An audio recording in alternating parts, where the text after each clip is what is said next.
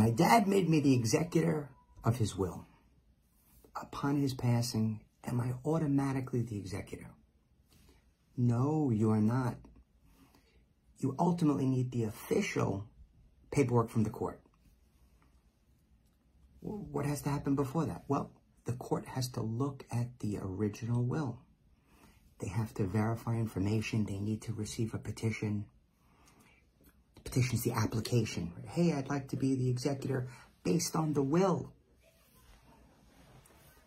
And the court reviews. The court makes a decision.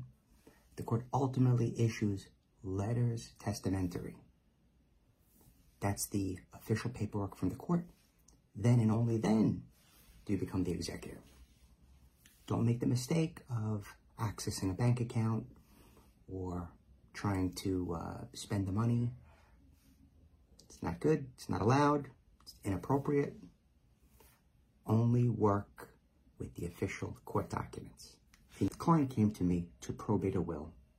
The client only had a copy of the will. We could not locate an original will. So instead, we're doing an administration of the estate. The copy of the will cannot be probated. So the proceeding is that a beneficiary under the will is asking for me to be examined under oath because the assertion is, from this person, is that I have the original will. I was not the attorney draftsman. I never had the original will. My client never had the original will. So I guess there'll be questions like, do you have the original will? I'll say no. Have you ever had the original will? I'll say no. Did you draft the will? I'll say no. Did there come a time that you ever had possession of the will? I'll say no. Maybe it'd be a little bit more than that, but there's an awful lot I don't know. I don't know where the original will is. So that's the type of proceeding. It makes sense to ask. And really, right, because someone could potentially get a will that they're not a beneficiary under and rip it up, destroy it. Committing a fraud, it's a crime, right? They destroying someone else's will. But maybe, you know, the adult child doesn't want to have the stepmother receive anything, or maybe the half-sibling. I can envision a few terrible scenarios, but in this instance, I never had the original will. So. I had a surrogates court conference today. The surrogates court is still utilizing the Teams system. Looks very much like a Zoom. You're on screen. Attorneys were present, clients were present. And the content of the conversation, this was an administration proceeding. An administration proceeding is where there's no original will.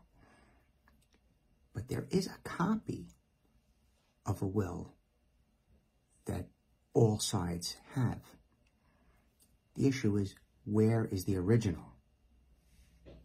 Could be that the original was lost, misplaced, destroyed, gotten rid of by the person that prepared the will. Now, and that's a scenario that takes place all the time, right? Consideration. If you have a copy, what do? Can you probate a copy of a will? Well, only really under very limited circumstances, fire, flood, things like that. Otherwise, the law says there is a presumption, if you don't have the original, that the will was discarded, thrown out, destroyed. This particular will is like, how old is it? It's like 30 years old. So there's a lot of time between the creation of the will until now, when the decedent passed away, and the will was lost in time. But part of this conversation was, let's go back to the attorney draftsman, and that person has since passed away, but when that person's passed away or retired, was the office taken over by someone else? Were the records and files taken over by another attorney. Was the will ever filed in court? So those are some of the questions that we have. I was presented with a situation today. It was by a colleague that was confronted with a situation, a friend of a friend, and asked me for advice. I figured I would answer here publicly. I did give my friend the information. So I didn't say, tune in tonight. I did think that it would be a good question. The scenario is a person had been divorced with children, and then they remarried. This person remarried, has been remarried for 5 years, and just passed away. No will. Could this be a case of unintentional disinheritance? Well, partially. When you have a blended family, when you have a second marriage, you really do need a will or an estate plan so that you can protect the legacy, the financial assets of the family, have money go the way you want it to, protect your children from a prior marriage. In this instance, because there is no will, and they owned a property and had some money in the bank, the spouse will receive under the laws of intestacy. So there'll be an administration proceeding. The spouse, the surviving spouse, will receive the first $50,000 and 50% of the balance. So if there was a bank account with $51,000, the surviving spouse would take $50,000 of it, and the remaining $1,000 plus any additional funds and the property would be subject to this 50% additional intestate share for the surviving spouse. The children would receive the balance. So 50% between children and spouse, with the spouse also getting the first $50,000. So mathematically, if the scenario was different, and I'll go back to my $51,000 bank account. If the $51,000 bank account was the total estate value, the spouse would be entitled to the first $50,000, and the next $1,000 of the 51 would be split 50-50. So in that scenario, the spouse would receive $50,500, and the children would split $500. So if there were 5 children, they each get $100. And that's why you need a will. And if you need a will, please reach out to me. I was preparing a couple of wills today for different clients, and as part of the drafting process, but I wanted to give you a couple of takeaways from both of them. So I have a parent, a single parent, with 2 children. I don't know how much I want to share. A single parent with 2 children. And the parent has some money and 2 pieces of property. During the life, this person's life,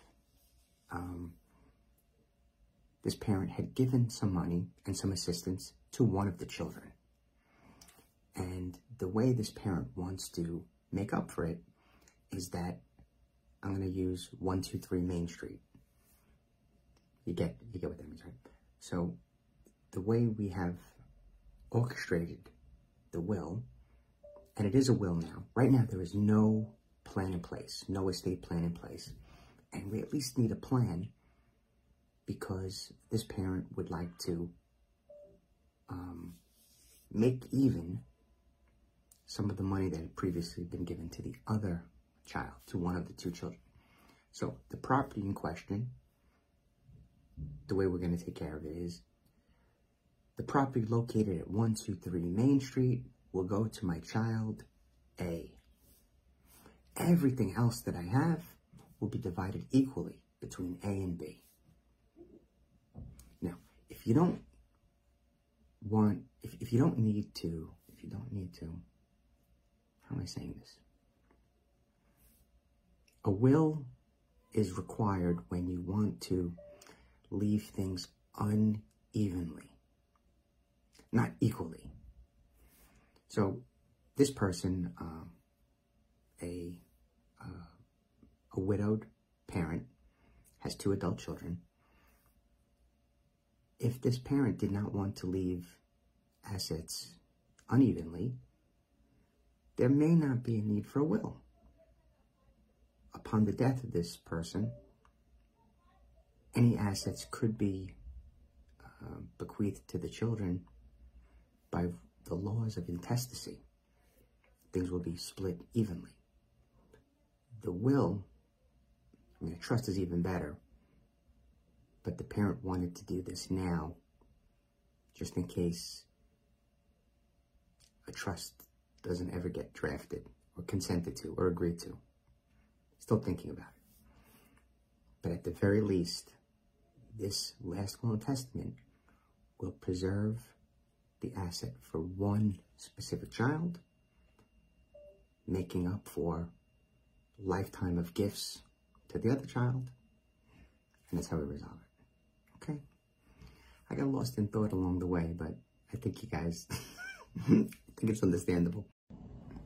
I received notification today that we were put on alert that my office and a client of mine is going to receive a motion to compel, a petition to compel the production of an original will. We don't have it. We don't have the will. We don't have the original will anyway. The circumstances are that a client came to my office with a copy of a will. They did not have an original will, and they asked if we could probate it. The circumstances led us to make the professional opinion that we could not probate the copy of the will in this instance. So we are putting forth an administration. An administration is an analogous legal proceeding, legal situation in the surrogate's court, where you are administering the assets of a deceased person and you don't have a will, that there is no will. One of the family members that believes that they're in a better position financially to inherit under the will rather than without the will has asked that we, more than asked, they're seeking to have us compelled to produce the original will. That's what we wanted to do in the first place, but we don't have it. We were only provided a copy, and our client only has a copy of the will. We don't know where the original will is. When an original will cannot be produced, the presumption is that the original will was destroyed. Not by the holder of the copy, but by the person, right, the drafter of the will, not the drafter, the actual person that is making the will, right? So in this instance, it's the decedent. But the person that made the will, the presumption is that they were dissatisfied with the will at some point and ripped it up, destroyed it, threw it out, and that the copies just remained. So I'll let you know how this goes, but we do not have an original to file. please keep your will in a safe location. In a corollary, today I oversaw the signing of an original will. Right? So the signing of a will. And once you sign it, it's original.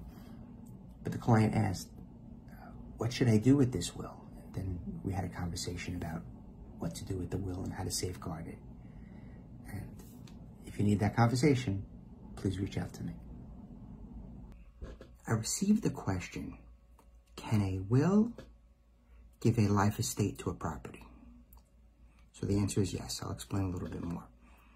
A life estate is where one person is given the authority, the permission to live in a property for all of their life. And then upon their death, the property will go somewhere else. The actual way to create a life estate is through a deed. Say, for example, that I am the owner of a property and I want, who should I use? I want my adult child to be able to remain in the home after my death for all of their life. I can, in present day, change the deed. I'll give a different example.